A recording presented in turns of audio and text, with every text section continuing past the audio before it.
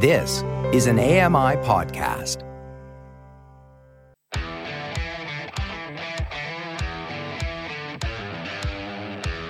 Hey guys, welcome along to another episode of Double Tap. It is the weekend, and today we go back and look at the week that was on Double Tap as the Express rolls into town. Bark, bark. You're listening to Double Tap Express, your weekly roundup of what's happening on Double Tap this week. Now, here's your hosts, Stephen Scott and Sean Priest. I'll be honest, Sean Priest, I feel he just said what I just said. I'm just putting that out there. I mean, sorry, Rob, but I think he just repeated kind of what I just said. Well, that is kind of his job. I mean, and he does a fantastic job, by the way. He sounds gorgeous. How are you, Stephen Scott? Do you know, I'm good, but we have got no time to chat today. We are so full of great bursting content this week. We're going to be hearing from the wonderful listener, Gordon Anthony, on the subject of his new audio sunglasses, which we heard about this week. I also bought a pair of these. Yes, you did. And I'm really enjoying them. I will say, out and about, it's not as loud as I'd like, but then I don't think it ever will be, to be perfectly honest.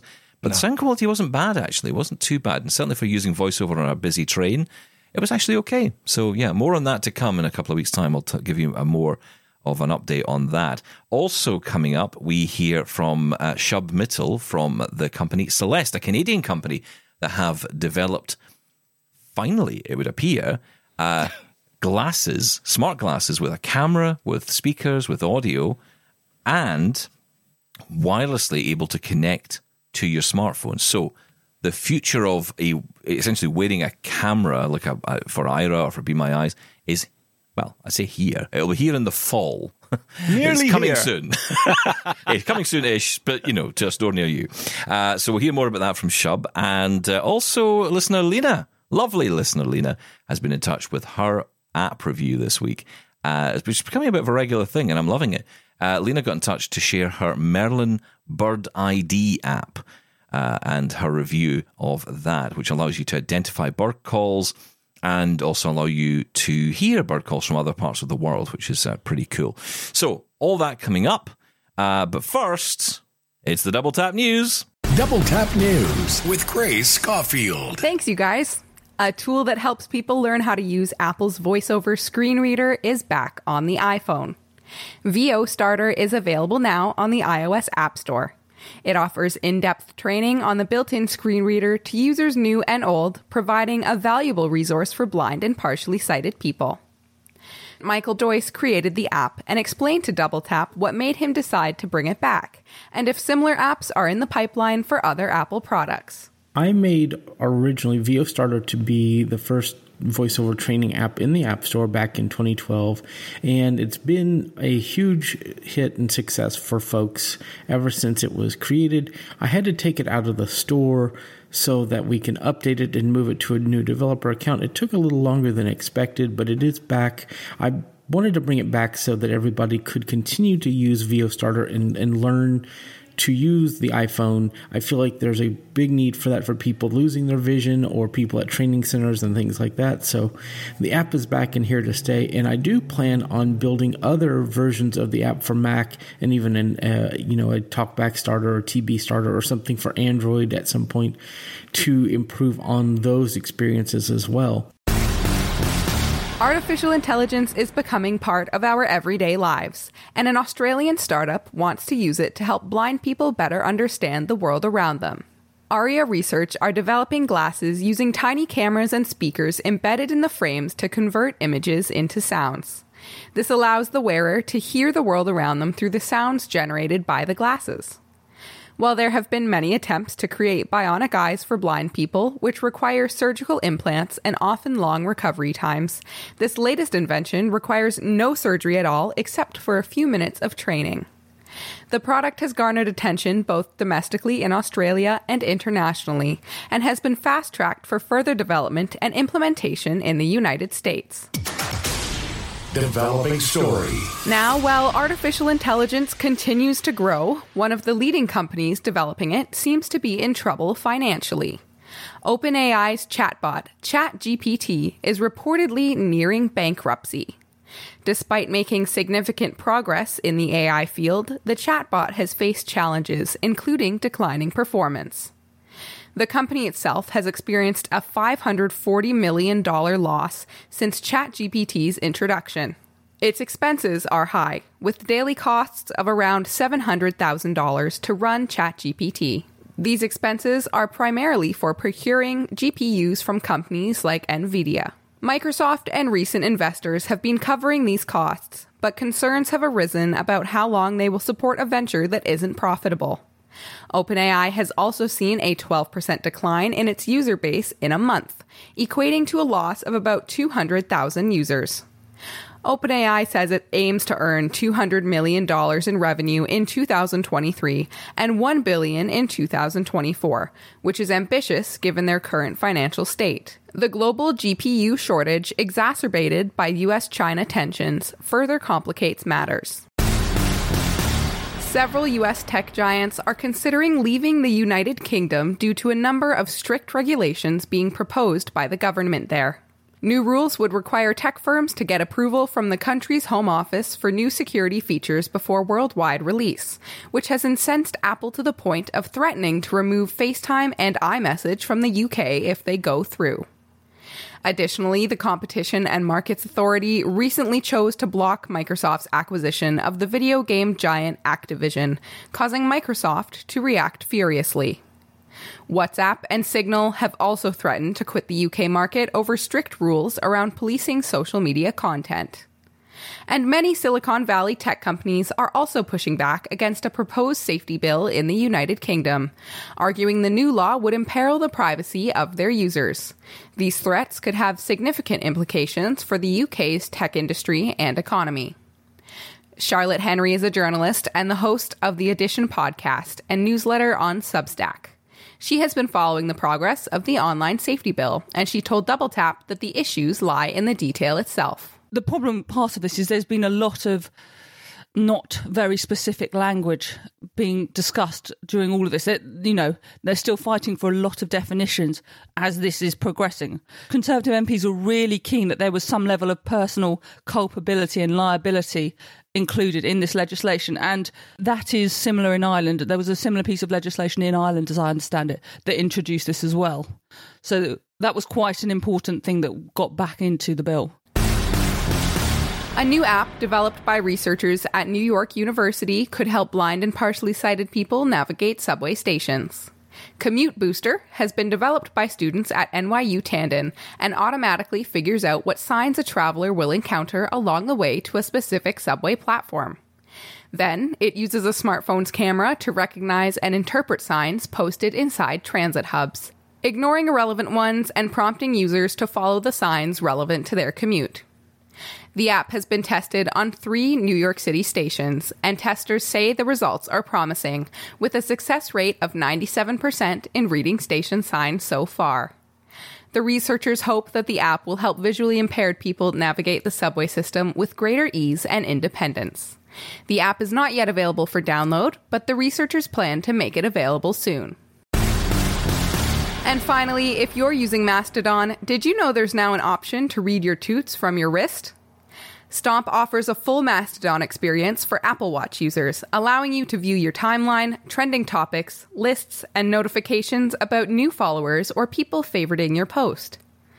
Mastodon is an open-sourced social media platform that is similar to Twitter, but with a focus on decentralization and user privacy. Stomp is a paid-for app, with the price being what you choose it to be, and they promise to only ask for payment once. It's now available on the App Store, and here at Double Tap, we'd like you to tell us what you think about it. That's the Double Tap news this week. I'm Grace Schofield. Thanks, Grace. Honestly, so much news, Sean. We feels like there's just so much going on. I know. In the world of accessible tech. Yeah, I know. Look, let's move on because I want to bring in Robert Felgar, who we spoke to this week on Double Tap. He is from a company called Raz Mobility, a company which is now selling the Smart Vision 3 smartphone from Kapsys, and he told me all about the product this week. The concept behind the Smart Vision 3 is to provide someone who is blind or low vision with access to a full-fledged Android smartphone. except that in addition to a touchscreen, which is located in the top 2/3 of the device, and it's a full-fledged touchscreen, it also has in the bottom third of the device, or maybe a little bit more, maybe it's the bottom 40%, a keypad that allows the user to control all elements of TalkBack, and of course it's got a traditional T9 keypad through that keypad. So if the user has difficulty with gestures on the touchscreen, they can use their touch and use that keypad, or they can go back and forth. So if they're comfortable doing something on a touchscreen, that's fine. They can use a gesture for that particular action. But if they have another action that they are more comfortable using the keypad for, they can use the physical keypad. So you can go back and forth, actually, and select whichever method you're interested in. So who is this actually designed for? Is this for someone who is fairly up to date with technology, who just wants that tactile experience with a keyboard, or is it for someone who is just starting out with a smartphone? So I would say it's for both. We have some users, for example, we have a trainer that works for us who obviously knows how to use both iOS and Android smartphones, but he loves Kapsys as well. He loves the Smart Vision 3 as well, because as I said, there's really no limitations as to what you can do. So it's not like, oh, I'm using the Smart Vision 3, I can't use Facebook, or I can't use Twitter, or I can't shop on Amazon. No, you can do all of that with the Smart Vision 3. It's just that you've got the advantage of the physical keypad, but it does tend to be particularly attractive to people who are learning, people who are blind, newly blind, who are learning how to use a smartphone and aren't particularly comfortable with using gestures. At a minimum, the physical keypad speeds up the pace at which someone learns how to use that phone, because it is easier to learn to navigate with a keypad than the gestures. So it really is for both.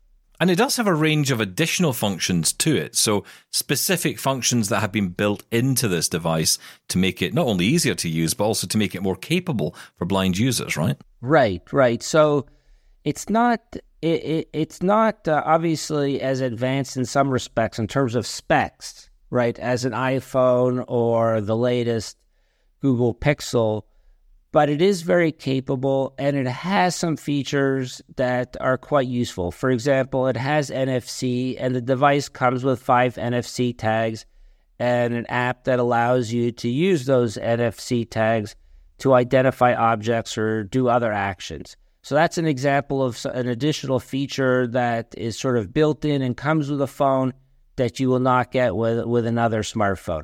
Another capability is wireless charging. Now, of course, wireless charging is available on premium smartphones, but the phone also comes with a wireless charger that is designed specifically for the blind user. So you might understand that with many wireless chargers, you have to place the device exactly right in order for it to charge, right? If you put it off to the side a little bit, it won't charge. So you got to place it right. With this wireless charger, you're kind of forced. There are lips on either side, and you're forced to put the phone exactly in the right location so you can never get it wrong. So things like that are unique to the device and are sort of add-ons that are not available, or additional features and capabilities that are not available in a typical smartphone.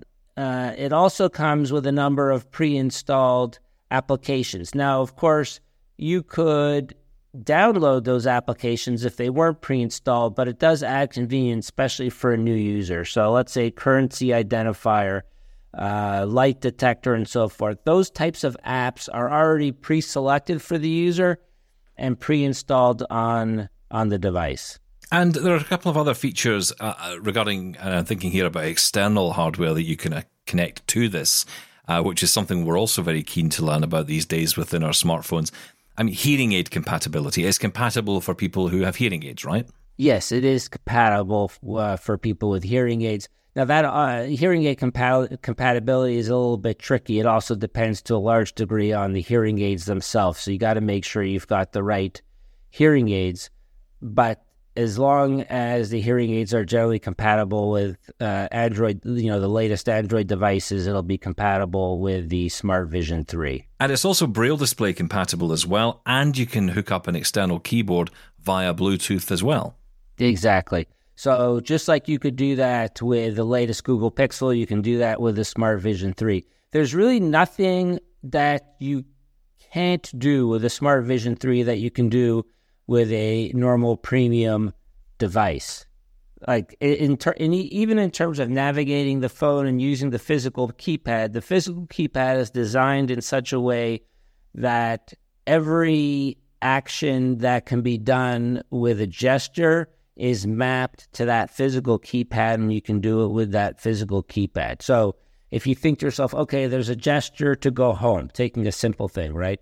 There's a gesture to go home. Well, there's also a key that you press that will take you home. Or there's a gesture to go back, or there's a gesture to get access to the quick settings or the notification shade. All those types of gestures are mapped to the physical keypad and allow you to control and execute those functions with that physical keypad. And there's a dedicated button as well for Google Assistant, but also for dictating into text fields. Yes, that's actually really, really useful and a really great feature. So first of all, in terms of the Google Assistant, you don't have to say, okay, Google or hey, Google. You don't have to say those words. You could just press that button and the Google Assistant is activated, which is great if it's in a louder environment and maybe the phone can't hear you. So it's just easier. But on top of that, what I really like it for is, as you mentioned, for entering text. Let's say in a messaging app. It could be actually any text field, but let's say it's most commonly used in a messaging app. Instead of finding that microphone button on we're talking about an Android phone here, instead of kind of locating it through Explore by Touch on your virtual keypad, all you do when you get to that text field is press that dedicated button and you start talking. And it'll record what you say. It'll end up in that text field, and you press send, and that's it. So it's it's actually a lot easier to fill out text fields using this device than a standard device. The other thing that I find that's easier when we're talking about text field is editing. So editing with the buttons is definitely easier, in my view, than editing using TalkBack with the virtual keypad. It's so interesting, isn't it? Because this device comes along and the first question I'm asking myself is, okay, so can it do this? Can it do that? Can it do the next thing? And of course, the answer is yes, it can do all of those things, because as you're saying, this is basically an Android smartphone with a keyboard connected onto it.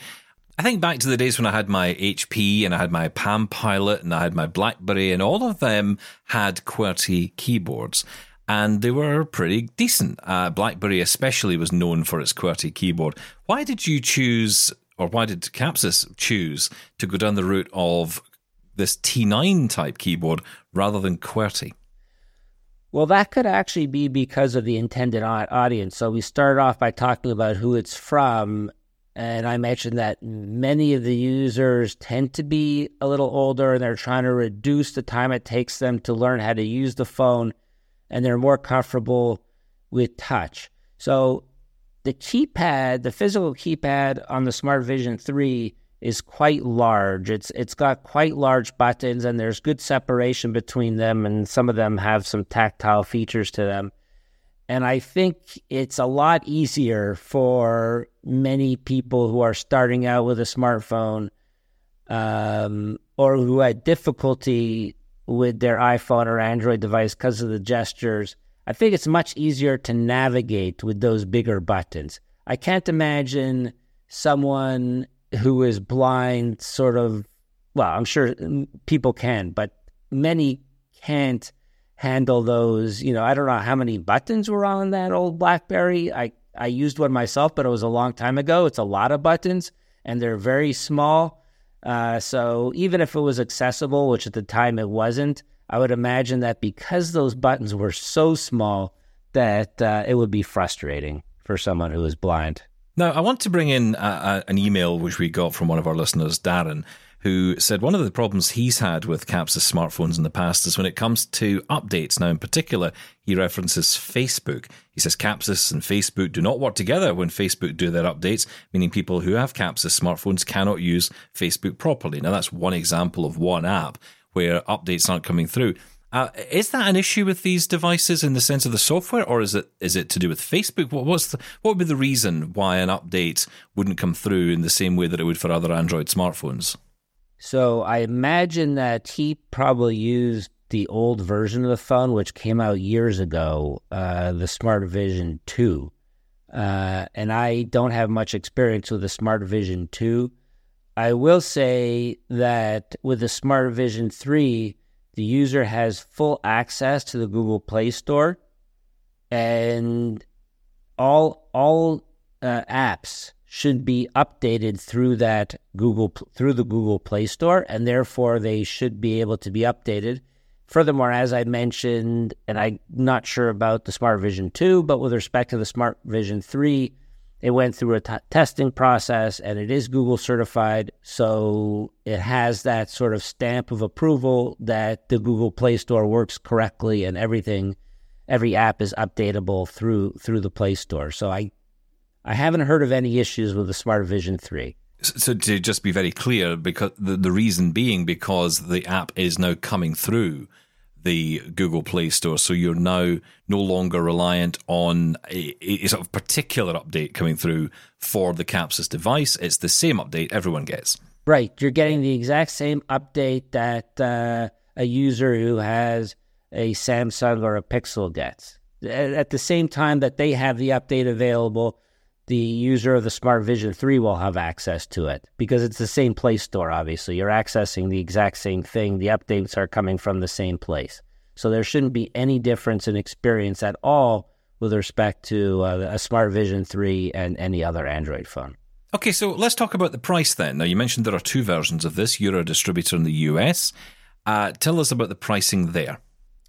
Well, there's one version, we call it the basic version, which is about $530 US. That version comes exclusively with the phone and the NFC tags, 5 NFC tags. And it has, in terms of the phone itself, it's the exact same phone that's available in the premium version. It's simply that the additional accessories are minimal. You've just got the NFC tags. If you buy the premium version, which is $599, you have, as I mentioned, the same phone. There's no difference, except that it comes with that wireless charger. So it's custom built for the Smart Vision 3. You've got the protective case. You have a lanyard. And you've got screen protector. So those are the main differences. So you have those 5 accessories that you're getting for the extra. I think it's actually $539 for the basic. So you've got the extra accessories for $60 essentially. And I say you're distributing in the US. What about Canada? Yes, the phone is also, we are distributing in Canada. The phone is available in Canada as well, and it can be purchased from our website by Canadians. And there's also a distributor that's just started in Canada, so we'll see. But most people are getting it from our website at this point in time, and then we just ship it across. It's shipped from the U.S. into Canada. Thanks to Robert Felgar there from Kapsys. That sounds really interesting. But now we're going to quickly move on to lovely listener Lena and another app review for those of us that want to be able to accessibly identify birdsong. Hello, Double Tappers. This is Lena.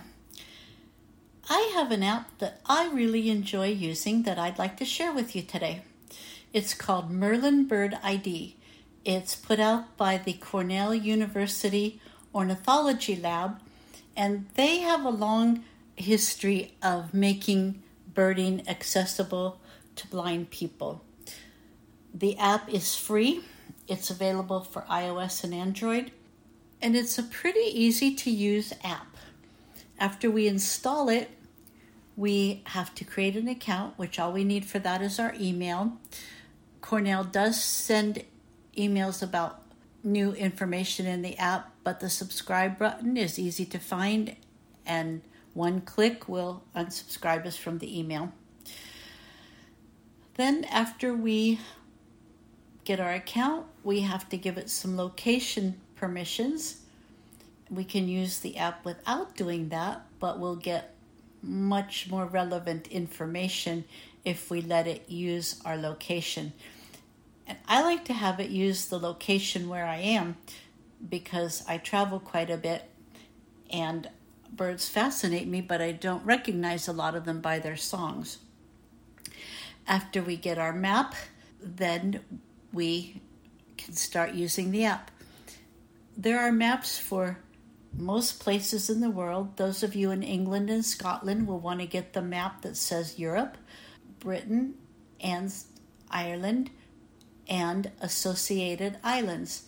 Those in Canada may want to get Eastern Canada or Western Canada or all of Canada. People in the US, Mexico, and Colombia have similar decisions. The Atlantic Ocean just has one map for all the birds in the Atlantic Ocean. We can have as many maps as we want. We are limited only by the amount of storage on our phones. So I have the San Diego map open right now. After we get our map, the screen will have a tab bar at the bottom with 4 tabs, which are from left to right: ID, Explore, Life Lived, and Settings. Now the third tab, I don't know anything about it except that we have to have a Cornell Labs account, and I haven't explored that at all. When we have ID selected, then we have several choices at the top of our screen. Sound ID is the one I use the most. When we tap on Sound ID, it starts recording, and when we double tap again, it stops recording. After we stop recording, the app will tell us what it thinks the bird is, and we can tap on the bird to hear the recordings of its song and match it to what we heard. Occasionally there will be several birds with similar sounds. The other choices we have are to take a picture. The picture doesn't have to be that good. I've tested that a few times too. And then step by step, which guides the user through several questions. Maybe they couldn't capture a sound or a picture, but they can describe some things about the bird. So the app will guide them through that and then make suggestions. I sometimes like to tap on Explore and just learn about some different birds, or if I'm going somewhere new, I like to get the map for that region and learn something about the birds. In order to show you what happens when we choose a bird to learn about, I thought I'd choose the crow because we did talk about crows on the August 8th show. And if nothing else, this app will prove that Stephen doesn't sound like a crow. I think he's smarter than a crow too. So I have used the search feature to find the American crow. Selected. ID info. Button. 1 of 3. Now, our screen is divided into thirds, essentially.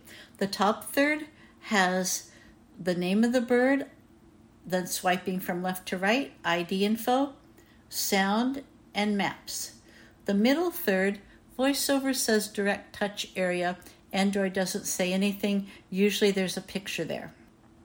At the bottom of the screen, we have information about the bird, and all we have to do to have it read is put our finger on that section of the screen. I'm going to put my finger down right now. This is the common crow over much of the U.S. and Canada. Most easily identified by voice. A familiar caw, often repeated. Common in any open habitats, including fields, open woodlands, marshes, and cities. Thriving around humans. Very social, usually seen in flocks, sometimes numbering in the hundreds or even thousands. Aggressive, sometimes seen chasing away hawks and owls. Separated from ravens by smaller size, smaller bill, shorter tail, and shorter, broader wings. Compare with fish crow, which is extremely similar in appearance, and best separated by voice. Includes the species formerly known as northwestern crow. Now I'm going to go back to the top left corner and find the sound button. Selected. ID and sounds. Button. 2 of 3. Selected. Sounds. 2 of Crows 3. have a lot of different calls, and we can hear all the ones that have been recorded. Calls. I'm going to just choose one. Calls. Calls. Calls. Recorded by Brian Sullivan. Location. Calif. Group. Rows 1 to 9 of 15. This one Center was of screen. recorded in Tab bar. California, Identify. and I hear this sound a lot when I am out walking. So I hope that you will try the app and have fun learning about the birds in your area or where you are visiting. Thank you, Lena. Appreciate that. And more app demos to come from Lena in the next couple of weeks. Thank you so much to you for sending those in. And if you'd like to send yours, then please do. Feedback at doubletaponair.com. And you can also call us and leave a voicemail at any time. It doesn't have to be a produced review. You can just tell us about something you've bought, something you're using, whatever it might be. 1-877-803-4567. We're going to be talking about audio sunglasses and audio sunglasses with a camera next on Double Tap Express.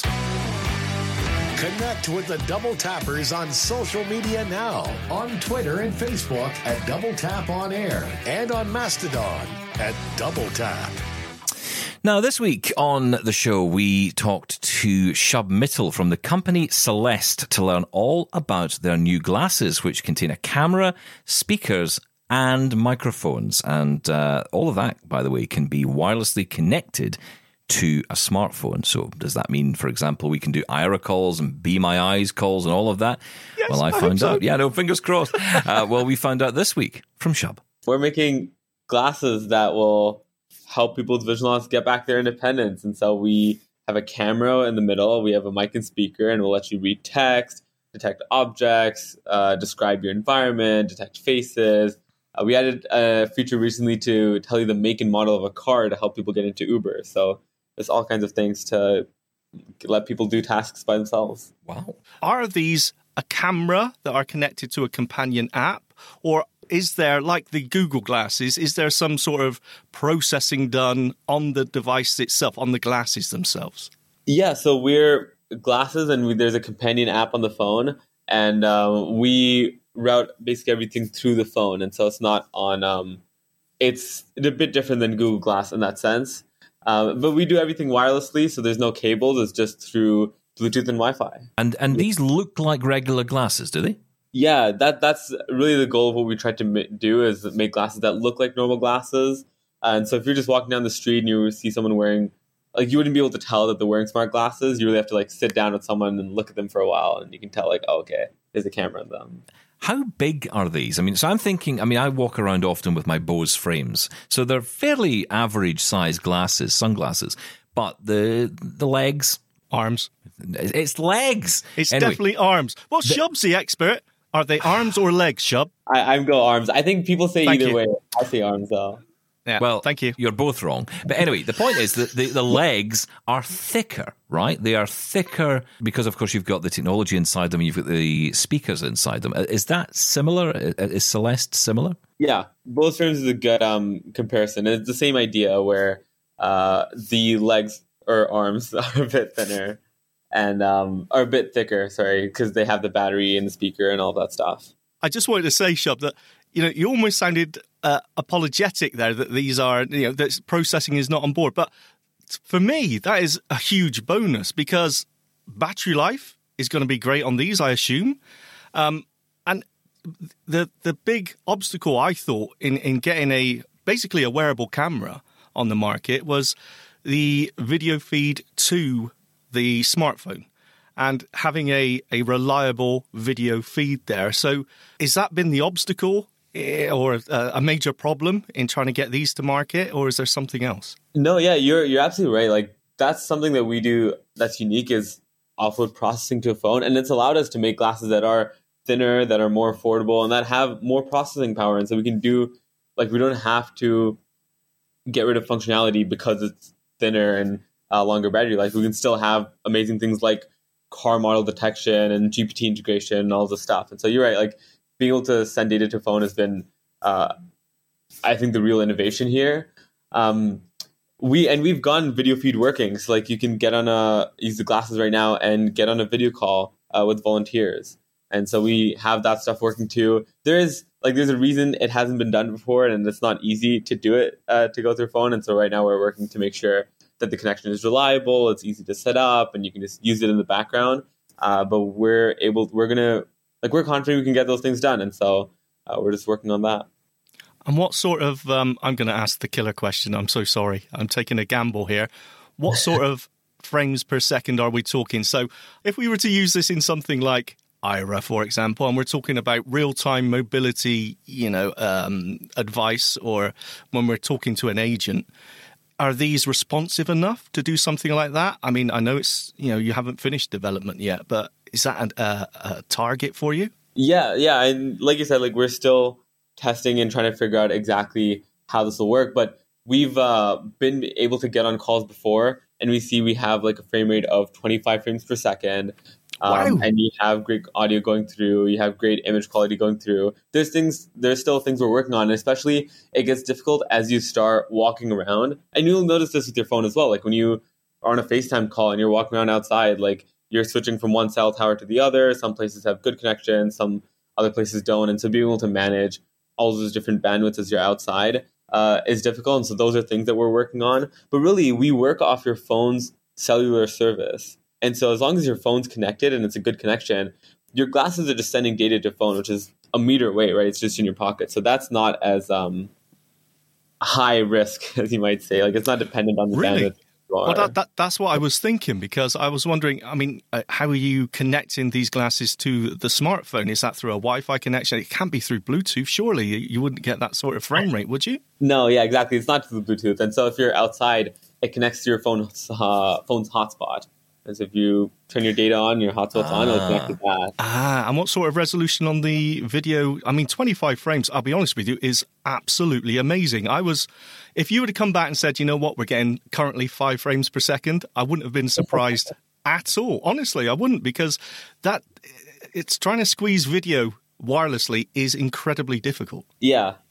And right now we have a resolution of 720p for the video. So it's good quality video, but like you said, it's the trouble is like as you start walking around and if you get into places with lower or high bandwidth, and there's been like what we have to do there is we're working on an algorithm where we'll basically change the resolution and be adaptive as you start moving around. And this is what you do on like FaceTime or things like that, where as you move around, you'll notice that sometimes the video gets a bit blurry and then it'll clean up again as you like continue to move around. And so being dynamic is something that Apple's been able to do really well. And so that's what we're working on in our glasses as well, to make sure that we can maintain that frame rate and maintain the latency. And will this work on Apple and Android? Yes, and this does work on Apple and Android. Yeah. Okay. Yeah. I have to say, I apologize for Sean and I, because we tend to, as soon as we hear about these products, and I think we're all the same as blind people, we all get really excited and we start dreaming about what this thing can do. I guess what we really should ask you is, what are you selling this to do? What is, in your mind, what are the selling points for this product for you as the person, essentially trying to sell it to us? What are its key points? Something I've noticed, there's a big learning for me is, when we first started I came with this idea about 2 years ago, was, I had a friend who's in university who's blind, and I'm like, let's just give him as much information as I can, right? Like, just let's help him read all the text around him, read like every single object, just as much information as possible. And one big learning was after we released our glasses and are going through this beta, is that it's so much more helpful to have like specific information or just the information you need, because people tell us like they use the glasses to read mail, and that's great, but sometimes you get these like long ads in your mail, and it's just this whole document is like takes 3 minutes to read. And I know that so I'm sighted, and I know that when I read mail or I read a menu or I read any of these things, I'm not reading every single word. Like I'm skimming through this, I'm getting a summary, I'm looking for just the information I need, and that's it. And that's, I think, been a key piece that's been missing previously in like what we did, but just generally in the assistive tech that's out there. And so that's something we're focused on, is like having this assistant. So recently we added integration with ChatGPT, and so you can ask specific questions about what you're reading. If I pick up mail, I can just be like, summarize this, or just tell me who this is from. Or if I pick up a bill, I can just ask, how much do I owe, things like that. And I don't need to read through all of like the legal mumbo jumbo before I get to it. And so I think that's where we are focusing on now, and just adding features like that provide value. So are there any actual controls on the glasses themselves? Yeah, so there's 2 buttons on the glasses, and there's a touchpad. And so with the 2 buttons, one is for power. If you tap it, it'll tell you the battery life. And the other one is to control AI. And so right now it's a double tap to use the functionality, and then a single tap to kind of go through the different menu items, which is just text recognition, object detection, and scene description. We also have voice commands, and so you can say something like read text, detect objects. We're also working to integrate the voice commands with GPT, which would be pretty easy to do. And so now you don't have to type out a question, which is what you do right now in the app. You just can ask what you want. One thing, though, right now is our current pairs of glasses, the mic isn't great. And so when you are getting on a video call or you're using voice commands, we're using the mic on the phone, or we're using headphones that you're connected to. So you're wearing like AirPods or some other like headphones or something, and we're using the mic through that. And that's kind of the beauty of our subscription model as well on the glasses, is that we're going to continue making the product better and better, and we'll give you the newest hardware when that comes out, and we'll continue to update software. Shub, you've got the glasses there. Can we hear them in action? So there's a couple things I could demo. Like I said, we have text recognition, object detection, and scene description. And with text recognition, you can now ask questions. And so I have a book next to me. I really should have prepped, because this is just literally a random book that's already in the room. But this is an ad for KPMG. So let's just read it. This is actually good. This is a good test. So this is like this is a big book, and this is a long page of text, and I don't want to read the whole thing. So I'm just going to ask GPT to give me a summary of what's on here. Summarize this text. Yeah. So right now, the way it works is that you type it in on the app. The text is about the importance of innovation and how it can vary for different organizations. It mentions the metaverse, designing customer experiences, and using VR and AR technologies for innovation. It also talks about KPMG's involvement in the crypto space and their environmental commitments. The text emphasizes the need for organizations to define their goals and adopt the necessary tools and skills for innovation. There you go. Wow. I still love ChatGPT. It still blows me away, but that was fantastic. So, sorry, you were explaining the process there. You still need to type it in, did you say? Yeah, and this is just the way that we release features is like we've been updating our app 3 to 4 times a week for the past couple of weeks. So right now there's a text box, you type it in, and you click a button, and it'll take a picture and answer your question. Very easily, we can move this to a voice command, and so you can actually just say what your question is instead of having to type it in. But yeah. Ira. And of course, there's Be My Eyes as well, as services that a lot of people will use in our community. Are you in discussions with those organizations to see if you can build this in? Yeah, and that's a great way to put it, is we're in discussions. That's I'm good friends with Troy, CEO of Ira, and I've talked to Mike, CEO of Be My Eyes. So we've talked to both companies. There's both interest there, and we're talking to both of them on integrating. But does the smartphone just see this as the camera anyway? So you could open up any app, and anything that needs the camera would automatically use the Seleste glasses. Yeah, I wish. I mean, we would. That would be ideal, but Apple just doesn't allow you to do that. So you can't just open up Instagram and take a picture from the glasses and post that. We have to do the work of integrating with each individual app. And so right now we have the same AI on the glasses that Seeing AI uses. And so we had to go out and work with that technology. What sort of battery life are you getting currently? And again, I suppose we should say this isn't a finalized product, right? We have a battery life of 6 hours on the glasses. And so if you're using AI actively, it'll last for 6 hours. And then we have an hour straight of video calling. So if you're on a call, it'll just be an hour straight. But like we have users that say they charge the glasses once every 2-3 days because, you know, they're not necessarily actively using it for 6 hours all day. But yeah. Okay, so let's talk about the elephant in the room, and that is not Sean, but the money. Okay. Cash. How much am I paying for these glasses? And that's been a big thing as well, is to make glasses that are affordable. And so we have a new model where it's a subscription. So it's kind of like Netflix. Like you pay $50 a month for the glasses, and we'll give you the hardware and the software, and we'll give you all the updates, and whenever we update the hardware, we'll give you that as well. And it's just for $50 a month. So $50 a month Canadian? USD. US, right. Okay, so $50 US, and that gives you access to the software, the hardware. And like you say, I just want to pick you up on that to be clear. A new piece of hardware comes out, you change the glasses, you bring something new out, and for the same money with no additional upfront, I get the new glasses. Yeah, exactly. Yeah, and then there's also there's $100 fee up front to just get the glasses shipped to you, and then the first month's free when you get the glasses.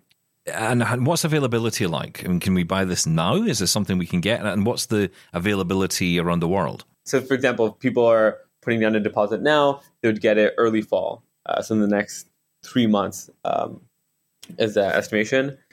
And we're mainly focused in North America. There are people that reach out to us in different parts of the world, like a lot of Australians are reaching out, some people in the UK, someone from Ireland reached out. So I basically do it on a case-by-case basis. Like I'll just talk to them, make sure they understand that it's going to take longer to ship, that even though normally we do cover shipping, if you're outside of North America, we can't do that.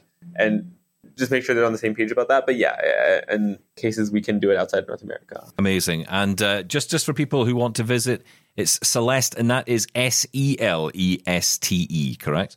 Yes, Seleste.co. So SELESTE.co. That's our website. Or you can email me at shub@seleste.co. So that's SHUBH@seleste.co. Shub Mittal there from Seleste. We're all interested in that, I'm sure. We'll see what happens with those. But let's move on now to Gordon and more on glasses. And these are an alternative to Bose frames or the Anker Soundcores. Hello, Double Tappers. It's Gordon from Livingston in Scotland with a review of yet another pair of audio Bluetooth sunglasses. You will know by now that Bose are no longer producing their frames, the ones that we love so much, because of their great sound quality, but unfortunately the build quality did not match that, and my last pair gave up just a few weeks ago, just after the warranty expired. So looking for alternatives, I have a pair of Anker Soundcore frames. The build quality is very good, the sound quality is pretty good, not up to Bose, but still pretty good. However, the companion app which you need to set the frames up is awful from an accessibility point of view. You can just about manage it with VoiceOver if you persevere, but I had to get sighted help with mine because it really was very, very difficult to use. I'm also not too keen on a couple of aspects of the frames in terms of the play pause is a bit erratic because you have no control button, you just have to tap the side of the frames, and also you can't really turn them off and keep wearing them. I mean, you can, but they just automatically turn on after a few minutes if you're wearing them. The big thing about this, though, is that Anker are no longer producing these frames. They tell me that they do have a supply in a warehouse in the USA, but they're not shipping overseas. So there are now no Anker Soundcore frames available either. My final pair that I have is Oho Sunshine. They're very cheap, very cheerful, not as comfy to wear. 8-hour battery life, though, which is their big selling point. The sound quality, though, is pretty awful. It's adequate enough for phone calls and if you're listening to spoken content, but I certainly wouldn't listen to music through them. The sound quality really is very, very tinny. So in the search for another alternative, I asked my purchasing manager to get onto Amazon. That's my wife. And she found a pair which she said looked exactly like the Bose Alto frames. They cost about £70, which I think is about 120, 130 Canadian dollars. and I can't pronounce the name properly. I don't know how it's pronounced. It's spelt Ruimen, so that's Royman or Rimmon, whatever. The model number is AJ01, that's Alpha Juliet 01, and they are indeed almost exactly like the Bose Alto frames. Same feel to them and same fit. The sound quality is pretty good as well. I would say better than Anchor, certainly clearer than Anchor. I've used them for quite a few things. Phone calls, IDA, BMIs, not had a problem. I am recording this on the Rimmon frames, so judge for yourself how adequate the microphone is. I suspect it's perhaps not quite as good as the sound quality that I get listening to my phone and so on. There's no lag time either when you're using them with the phone, so really quite pleased with these. The big difference between these and the Bose frames is that each of the legs, that's legs, Sean, each of the legs has its own power button and power connector. So the power cable comes as a split cable and you have to connect magnetic fittings to each leg. You have to power each leg on individually. Once powered on, they both connect automatically. You can then use either button to play, pause, skip forward, skip back, using the usual 1, 2 or 3 fast clicks. If you press and hold the right button, it powers off the frames. If you press and hold the left button, it activates Siri, which I find quite useful. Quite like that. As I say, I quite like these frames, the Roman frames. They are at the moment my preferred frames for wearing. I find them comfortable. The sound quality is pretty good. My big concern is the build quality. They feel so much like the Bose frames that I'm fairly convinced someone just pick them up one day and they will just stop working. We shall see how long they last. They may last less time than a bowl of squishy cream. Anyway, that's enough from me, guys. Thank you for the show. Always enjoy listening. Great fun. And I'll speak soon. Bye. Gordon, thank you for that. Fantastic demo, and it made me buy them, Sean. He made me buy something. It's all Gordon's fault, obviously. Well, Yes. Gordon's wife blames me for a lot, apparently, in regards to Gordon's tech collection. I'm not alone. I get a lot of wives and husbands as well who get very annoyed at me. I should clarify. Only for tech. Only for the tech thing. Yeah, only for the tech thing. Okay, listen, I'm out of here. I'm getting a red face. I am out of here. We're back a week on Monday, so that's the 28th of August. We're off next week. So do check us out on AMI Audio. We will be running some great conversations that we've had in the past on AMI Audio through the week. No podcast coming up, though, over the next week. Fresh episodes begin again on the 28th of August. So we look forward to catching you then. In the meantime, have a great week. Thank you for staying with us. Thanks for listening to Double Tap. And Sean, have a great week. You too. Thanks. Bye-bye. I'm Margaret Shepherd of the AMI podcast, Tripping On Air. Every month, my co-host Alex Hajar and I spill the tea on what it's really like to live with MS. Watch Tripping On Air on YouTube or download wherever you get your pods.